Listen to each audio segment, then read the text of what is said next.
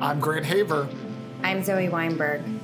And this is Next in Foreign Policy, the podcast where the next generation of national security and foreign policy leaders talk about the issues of today and tomorrow. This week, we're joined by Mary Brooks. Mary is a resident fellow for cybersecurity and emerging threats at R Street Institute. Mary, thanks for joining us. Thank you both for inviting me to join you today. What got you into foreign policy, national security, and cyber in the first place? It's a funny question, actually, because it's always been what I knew I wanted to work in. I'm originally from Western Montana, so not a lot of opportunities to pursue foreign policy and national security work there. But both of my parents are veterans of the Army. They actually met in the Gulf War. As a child, I would study maps, learn foreign languages for fun, and I used my airline miles to buy copies of foreign policy magazines in middle school. So this was kind of always going to be the path forward for me. So Mary, you focus primarily on forecasting. First, can you tell us a little bit about how you first became interested in intersections of forecasting and foreign policy, and then also what it means to be looking at forecasting and foreign policy? This is one of the projects that I've had the good fortune to do over the last year working at a think tank in DC. In many ways, working at a think tank is kind of the ultimate sandbox. You have the opportunity to really knock on doors that you wouldn't have the chance to do in industry or in the government, simply because of a lack of time and resources. And so what happened in this case was my co-author on some of my research, Paul Rosenzweig and I, were fundamentally interested in the idea of how do you make better policy in general, and in particular, how do you make better cybersecurity and technology policy? And so one of the things that we ended up turning to was a prediction market. Just very broadly, prediction markets are markets that let people commodify event futures. You get to bet on what you think is going to happen in the future. And in many cases, if you're right, you make money. This might sound a little crazy when applied to politics or geopolitics, but we use this technique in other arenas. Think about sports betting or horse racing, opportunities where you get to predict what you think will happen, put down money, and if you get it right, win sometimes a substantial amount. And so the question for us was, can you take this really interesting technique and use it for politics and policymaking? And I'm going to give an example because sometimes that's just easier. Right now, one of the questions in DC on everyone's mind is, does Donald Trump run for the presidency in 2024? And there's a couple ways you can kind of try to predict about whether or not this is going to happen, right? You can call in a focus group, you can launch a poll, you can use predictive modeling online and kind of try to guess out and suss out what will happen. But what you can also use is a prediction market. You can gather a great number of people, incentivize them to say what they truly think because there's a monetary incentive, and see what they come up with. And so in this case, if a contract or a bet were worth $1 and you thought it was the high likelihood that Donald Trump were going to win, let's just say that contracts in this hypothetical market are worth $1. If there seems to be a 70% likelihood that Donald Trump will win, the contracts will be 70 cents for the yes vote and 30 for the no vote. If you believe that it's likely that he won't win, you're probably going to want to stock up on that 30-cent vote, because as it becomes more or less likely that he will or won't do something, the price of the contract will approach $1. And so if you bet on 30, you could actually win up to 70 cents by the end. Does it work? That's the golden question. And actually, about 20 years ago, DARPA set out to figure out just that. They created something called a policy analysis market, and it was mostly internal, but word of it leaked to Congress, and Congress got really upset. They said that in this case, the analysts were betting on violence in the Middle East and stability in the Middle East. So they were afraid that this was a terrorist market, basically that you were betting on whether or not people would be killed in terrorist attacks. That wasn't quite right, but it still killed the program. However, behind the scenes, a lot more projects have been operating out of the intelligence community and out of some of the more innovative government agencies, because this question of, can we get to better answers? Can we get to more accurate forecasts? Is kind of the hope that springs eternal. And I would say my answer is sometimes. What these prediction markets do is they enable you to bring people together and to say what they truly think. If you're just asking a couple subject matter experts in DC what they think is going to happen, you're going to get the opinion of a few people, maybe steeped in the logic of what is going on and maybe a little bit less qualified. But if you reach into a broader pool of people and you say, you're going to win some money if you're correct, tell us what you really think is going to happen, the hope is that information will kind of rise to the surface. You'll be able to aggregate that knowledge and have a better sense of what's going on and what's going to happen. When you have that better sense, you can make decisions. And the government uses this in other ways as well. Think about tabletop exercises. Think about wargaming. It's all about trying to say what is going to happen and can we prepare for it in advance? Can we allocate the resources we need now so that we're not caught flat-footed later? Prediction markets are obviously relying on the wisdom of crowds. Do you have a sense for whether or not they are more accurate or more effective than, say, scraping a ton of data from different open source resources and then using, say, machine learning to try to predict events that way? Like relative to other forms of forecasting, I mean, you mentioned there's polling, I don't know if that counts as forecasting or not, but where does this sort of stack up? Or is the jury still out? Is it too early to tell? I would have to say there are circumstances in which one tool or the other would be more or less effective, right? You can think about when you've got a lot of information that you can feed into a computer. Let's just say the data is clean and ready to be digitally analyzed. Well, then you may want to go with that. When you're thinking about events in the real world, though, they're a little bit more unpredictable. And so what we've tried to do, and actually we have started our own version of kind of a beta prediction market on Metaculus.com. What we've tried to do is break it into 3 categories. We've said, okay, what are the geopolitical things that you can predict or not predict, which seem to be very hard for computers to figure out? What are the industry-wide patterns that we can figure out? Who will invest more or less money in a given issue? And then 3, what are the technical things that we can expect to see? For example, what would be the long-term cost of the Log4j vulnerability? What will be the most expensive ransomware attack this year? Things like that.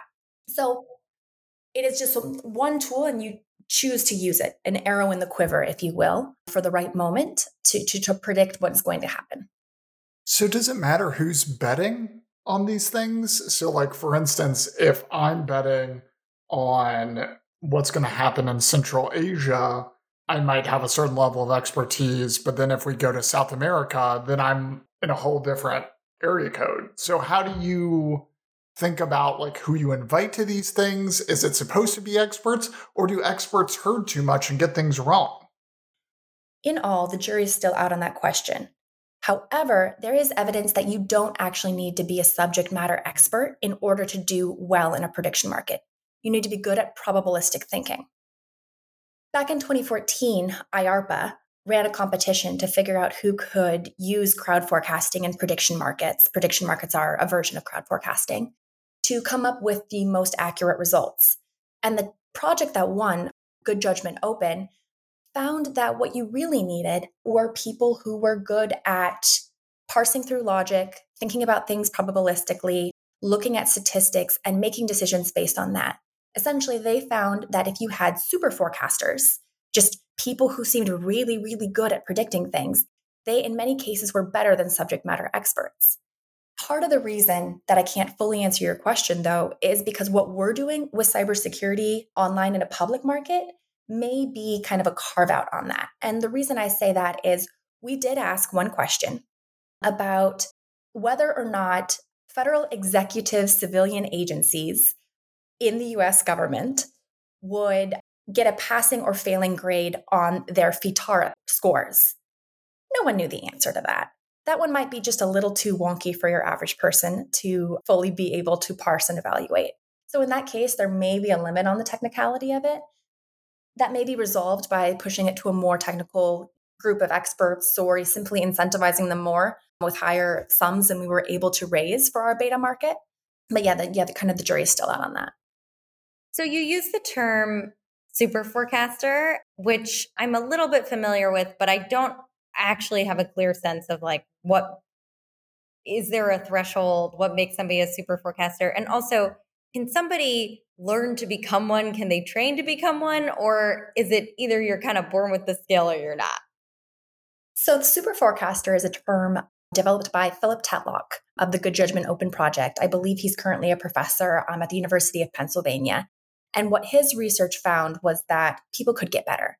They could get trained. They could become these super forecasters who were hyper accurate over time. And that is, in essence, the value to the US government and to the intelligence community and to policymakers. Because the better that you can predict what is going to happen in the future, the better able you are today, right now, to start moving resources in the right direction. So I'll give an example. If 10 to 15 years ago, experts in the field had looked at the way that semiconductor manufacturing was starting to steadily move out of the United States, and they had said, hey, we're deeply concerned about this. We know that we retain the intellectual property here. We know we retain the designs and that we, are unparalleled in our research and development capabilities. But the manufacturing skill is moving elsewhere, and in particular to Taiwan. And what we're also noticing is that our relationship with China is steadily becoming more antagonistic. Those would be the warning signs, if you will, that something might need to change, that investments may need to be rejiggered or reoriented, and that policymakers would want to pay attention. If you'd been able to do that, then instead of having the Bipartisan Innovation Act now, in which we're trying to spend $50 billion to retroactively kind of jumpstart American manufacturing in semiconductors, we could have done this earlier. Why is the government traditionally so bad at forecasting? Like, if we know that forecasting is so important, then why in the entirety of my 6 years in undergrad and grad school did I never talk about how to be a better forecaster on foreign policy issues? Forecasting is hard, and predicting the future is hard, and we're never going to get it 100% right. Back in my undergraduate education, we were talking about, could you get rid of tanks? Could you get rid of conventional weapons? Maybe this was an era of only gray zone warfare or only, cyber power. Obviously, the view looks really, really different starting in February of 2022. And so this is a really, really hard area to predict. But with policymakers stuck in kind of a bubble in DC, it's difficult to know whether information is truly getting there. How would you incentivize people to get into prediction markets or forecasting, get the super forecasters from across the country to DC if they're not already in the IC or already plugged in?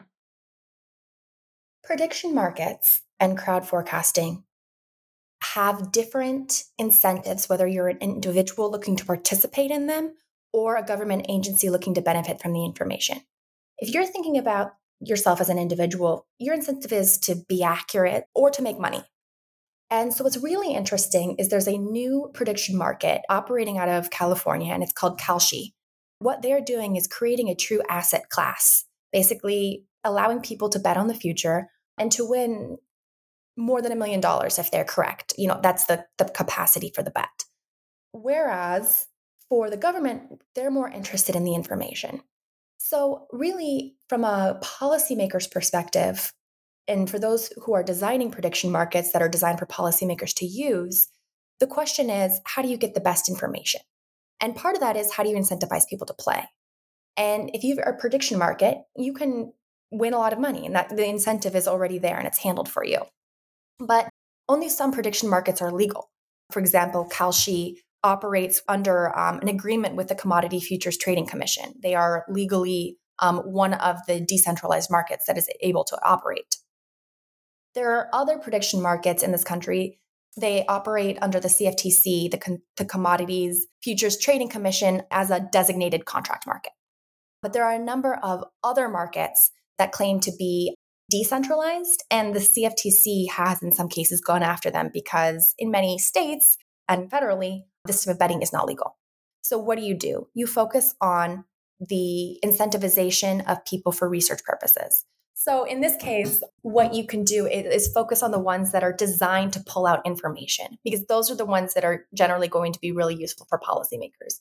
If you're a policymaker and you are trying to decide what industry needs money, you might be able to look more broadly across the system and say, well, which industries are increasingly the victim of ransomware attacks? When you're looking at new regulations for cryptocurrency, you might be able to ask, what are the biggest threats in the space? And by using and aggregating this information from, yes, subject matter experts in DC, but also subject matter experts across the country and just interested individuals who care about this and suddenly have a platform to share their ideas, the hope is that you can get that better information for those policymakers. It's a version of evidence-based policymaking, but rather than looking retroactively, it looks proactively. You mentioned earlier that there was some backlash to the original DARPA program because there was this sense that people were betting on atrocities, right? On the possibility of a terrorist attack or something like that. And I'd love to hear your thoughts on whether or not there are areas of forecasting that are particularly tricky ethically or are problematic when it ventures into some of these realms around protecting things like mass shootings or genocide, et cetera, and how forecasting should accommodate or address some of those challenges. And are there certain subjects that you think are just totally off limits?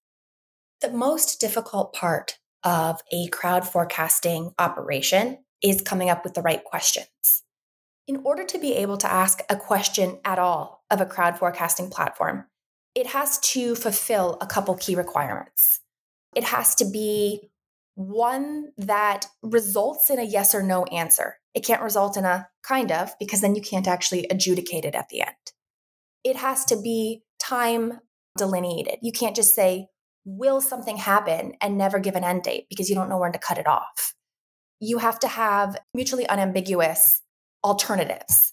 So there are already a number of questions in cybersecurity and technology related issues that you can't ask at all anyways.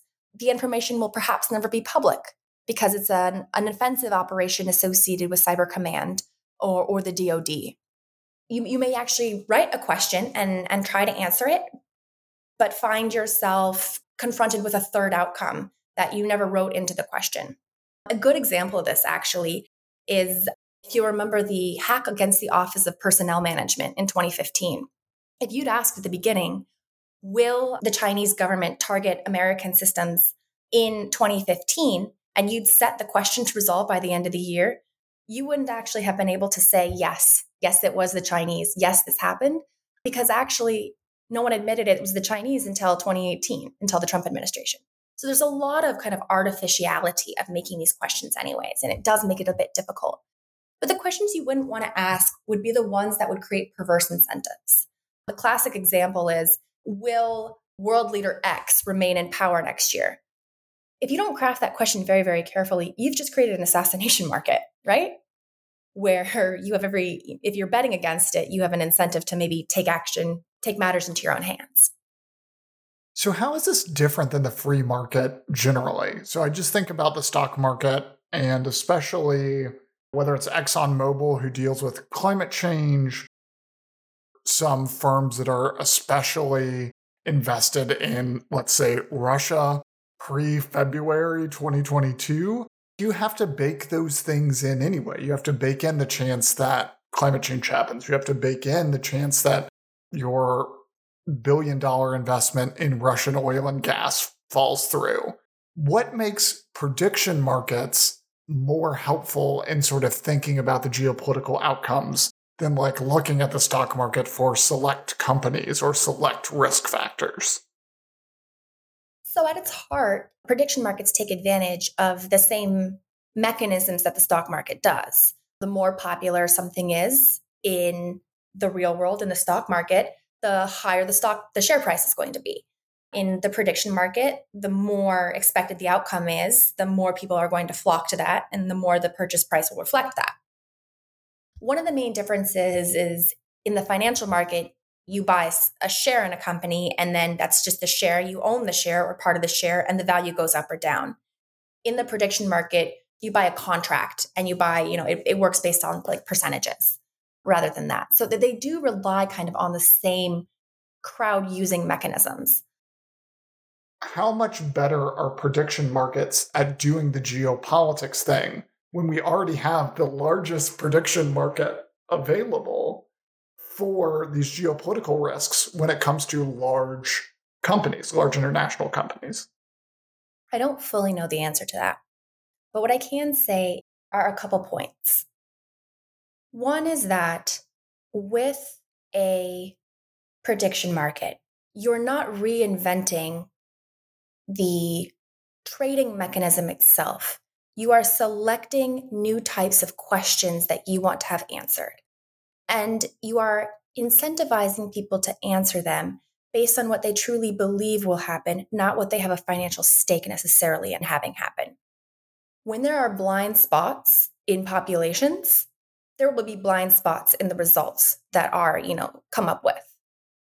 The hope of a prediction market is to increase the amount of voices that are being put into the system, increase the number of experts, that is to say, not necessarily subject matter experts, but good forecasting experts that are in the system so that the bias and the noise and the interference is zeroed out. And what you're left with, your signal, is a truer representation of what people feel to be the risk. So if you were trying to ask something about Russia and Russian risk factors, you wouldn't just say, will Russia be a risk, later on? Let's not worry about quantifying it. Just should we, invest in them or not? That's a decision. That is it. That's an outcome decision. That is the decision of shareholders or CEOs. What you can ask, and I don't think that anyone would have gotten this one right, is will Russia invade Ukraine in February 2022? Had anyone predicted that in advance, you could see that CEOs and shareholders alike would have acted very differently. They probably would not have invested nearly as much in opening up the country, in investing, in putting Western technologies and Western factories on Russian soil. They definitely would have protested harder about Germany becoming reliant on Russia. So this is a way of kind of trying to quantify that risk. It doesn't say whether or not that risk exists at all, and it doesn't perfectly quantify it, but you can ask very specific questions to try to get to your desired kind of risk analysis outcome. I would also guess that, Grant, even if the public markets are taking into account a certain amount of risk and that's being priced into stock prices and so forth, at the company level, nobody's ever making a binary decision. As Mary said, they're kind of thinking should we operate in Russia? And here are all the kind of pros and cons that go into that decision. And in a way, at least my understanding of some of these prediction markets is it's a way of isolating the hyper-specific question and removing it from all the other factors that might influence a business decision. No, sure. I think based on what Mary was just saying, that's right. There are just too many inputs into business decisions, and it's hard to isolate purely the, will Russia invade Ukraine? I mean, unless you're selling flak jackets in Kyiv, you're not making decisions based on stuff like that. But I guess what I want to ask Mary is, prediction markets seem great in hindsight, but how do you use them ahead of time? How if I'm adjudicating questions, so if I said, will Russia invade Ukraine in 2022, and I can only adjudicate that after Russia already invades, how useful is that to me? How do you actually make this usable by the policymaker or the business leader? If you're asking, will Russia invade Ukraine in 2022? Let's say you were asking this a year ago. You would probably had people all over the spectrum. Some people would have said yes, and some people would have said no. But unlike a poll, you get to keep asking the same question. As long as the question remains open in the prediction market, you can continue to refine and change your guess or your prediction, if you will. So the expectation is the closer you get to the cutoff date, the more likely people are to coalesce around a single answer. If you had asked whether or not Russia would invade in 2022, you might have cut off the question, January 15th of 2022. At that point, people would have likely thought that it was a lot more likely than they would have thought the previous year. And you would have been able to actually chart the likelihood of that going up and down with Russian provocations. You would have been able to ask the question of Russia experts, cyber experts, people on the front lines of helping the Ukrainians bolster their cyber defenses. You would have been able to ask it of people watching commodities futures, including in things like wheat, fluctuate, and increasingly getting closer to a consensus of what would or would not happen. Prediction markets failed to predict that Trump would win in 2016. But then again, so did pretty much everyone else. So this isn't a one-stop shop. This is not a fix-it-all, panacea. But what this is it's another tool of looking forward. And what I really want to make sure that we do here is not to get bogged down in the details. What makes this so interesting is that traditionally, policymakers have had to work with tools that are less innovative than this. This is the kind of thing that you would expect out of the intelligence community. This is the kind of thing you would expect out of DARPA. This is less the kind of thing that you would expect people to look into if they're working in the executive branch or in Congress or in the network of kind of linkage institutions around the city. So really what this is, it fits into the broader question of how can we innovate policy? How can we try to come up with better, clearer ways of doing things? Because in so many other areas, in business, in education, in science, we are trying to come up with systems of making better decisions, of improving, of refining, of comparing outcomes. And what's so interesting about prediction markets is not even whether or not, they work on a given moment or they don't work on a given moment. Some, they work more or less in certain situations. And there's a tremendous amount of really good research being done, mostly at the university level, and then sometimes amongst private companies who make these on a bespoke basis. But really what this comes down to is, can we use empirical, data-driven methods and apply them into the policy world, which traditionally hasn't really been able to take advantage of those things? I think it's a really good point that regardless of whether or not there's efficacy in the individual instance, it's about a culture of experimentation and innovation and trying new things. So if you were able to restructure the government to better take advantage of prediction markets and forecasting, what would you do? Like, it sounds like the concern is that a lot of policymakers maybe have this tool at their disposal, but aren't taking advantage of it. So where would you like to see these types of tools be better utilized? Look, there's no way that Senator A is going to be routinely checking online prediction markets. Come into the office in the morning, grab a coffee, grab the New York Times, and then go check what some rando from across the country thinks about a certain policy decision. The inputs will have to go through the traditional sources that policymakers already rely on. Think about how information generally filters into the government. And we can focus on, in particular, on Congress, on the Hill. They get information from constituents. They get information from lobbyists, activists, advocates. They get it from researchers on the Hill. They get it from journalists. So really what you're trying to do is improve the ecosystem as a whole. And you're trying to spread the inputs. You're trying to say, okay, here are these options, here are these opportunities. And here are how we can integrate these into the regular policymaking process. They're not going to be able to tell you if policy A or policy B will work. But what they can tell you is if policy A relies on China not invading Taiwan, and 90% of this community thinks that China will invade Taiwan, you've maybe got a problem on your hands. So really where this can come in useful is flagging things that you wouldn't otherwise expect, those black swan events or those things that, people wouldn't usually take into consideration. All right, so I know the Commodity Futures Trading Commission regulates this stuff, but where can we get it on the action? If you want to dabble, you can go to the Iowa Electronics Market. It's one of the oldest, and it operates under a no action letter by the CFTC, which means we know you're doing this for research purposes. We're going to allow you to continue. Fly high, Iowa. So you can go there. If you've got more money to spend and you want to go much broader than politics and geopolitics, you can head over to Kalshi's website and spend a lot more money there. If you're interested in betting on cyber, on technology, on kind of the war in Ukraine, which is an interesting kind of side note all of its own, you can head over to metaculus.com, which is the platform we're using to run our beta market. Great. So with that, let's turn to our final segment where we each talk about something we've been following in the news, either political or cultural. Zoe, why don't you kick us off? I have been following the national lifeguard shortage that is plaguing our country. It is thought to be mostly because of a combination of the pandemic and the cancellation of certain visa programs. But as a result, the number of lifeguards that are working this summer is way down. And in New York City, it's about 50% of the number of lifeguards that the city had last year. And this is top of mind for me because I am a huge fan of the New York City public pools.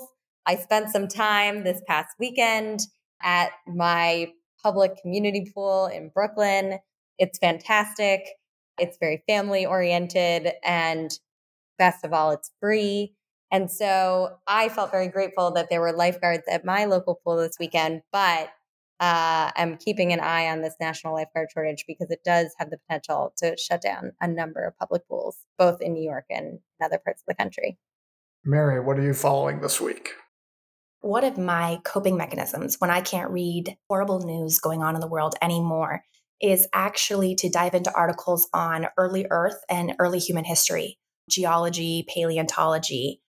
And what's so interesting about this space, particularly early human history, is that a lot of the discoveries, a lot of what we know about early human species come out of Russia. I think it's partly the cold, which preserves human and organic remains, partly the remoteness, a lot of it is undisturbed, and partly Russia is just very big. So there's just a lot of space to find early discoveries in. And in particular, the Denisovans. A lot of Denisovan remains have been discovered in Russia. It's an early human species, which we know to have existed around the same time as its more popular cousins, the Neanderthals. Neanderthals were in Europe, Denisovans were in Asia. We hear a lot less about them, but most of what we know has been discovered in Russia and in particularly in northern Russia. Cool thing about that is modern humans, Homo sapiens, many of us have traces of both Neanderthal and Denisovan ancestry, which tells us that these extinct species of our human ancestors interbred. And of course, where I'm getting to with this is the war. So with the sanctions on Russia, with the conflict there, a lot of scientific collaboration is on hold. So collaboration with individual Russian scientists isn't banned, but given kind of the pushback, given the pariah status of Russia right now, a lot of Western scientists and Russian scientists have just kind of been cut off from each other. Obviously, a pause in scientific research is not that much in the grand scheme of things, especially with what's happening on the ground in Russia and, in Ukraine and just the horrible tragedy of it all. But it is worth noting for this, just how much we rely on globalization for scientific collaboration and research, and whether or not its future is kind of in jeopardy as the world seems to bifurcate more, even in these very, very non-political issues. This week, I wanted to talk about the crisis in Sri Lanka. Since our episode with Akhil Berry weeks ago, the crisis has only gotten worse. This weekend, protesters stormed the houses of the Prime Minister and President demanding their resignations. The President has offered his resignation, though not through official channels yet, and the opposition cannot seem to come up with a mutually agreeable leader. While the situation there is beyond tragic, what may be worse is that this is just the first of what could be a number of economic and political collapses around the world. It's easy to forget that inflation does not just hit our communities, but it's an issue globally. With food and fuel prices skyrocketing, this means extreme instability in countries which were shaky when money was cheap to borrow and food and fuel were plentiful. It's unclear how the US or major international organizations would handle a crisis in multiple corners of the world at once, but I fear we're about to find out. With that, thanks for joining us. Next in Foreign Policy is produced in cooperation with Foreign Policy for America's Next Gen initiative and is a proud member of the DSR network. Please be sure to rate, review, and subscribe so that more people can find our show. You can follow me online at Grant Haver, follow Zoe at Z Weinberg, and follow Mary at Mary_K_Brooks. If you're a foreign policy expert under 40 and want to be featured on the show, be sure to follow the link in the show notes. This week's episode is brought to you by the Rajapaksa and Erdogan School of Economic Magical Thinking. Do you think you're smarter than international economic organizations and Nobel Prize winners? Do you think the rules of macroeconomics don't apply to you? Then apply to be the latest wannabe autocrat at the Rajapaksa and Erdogan School of Economic Magical Thinking. And join us in 2 weeks to hear more about what's next in foreign policy.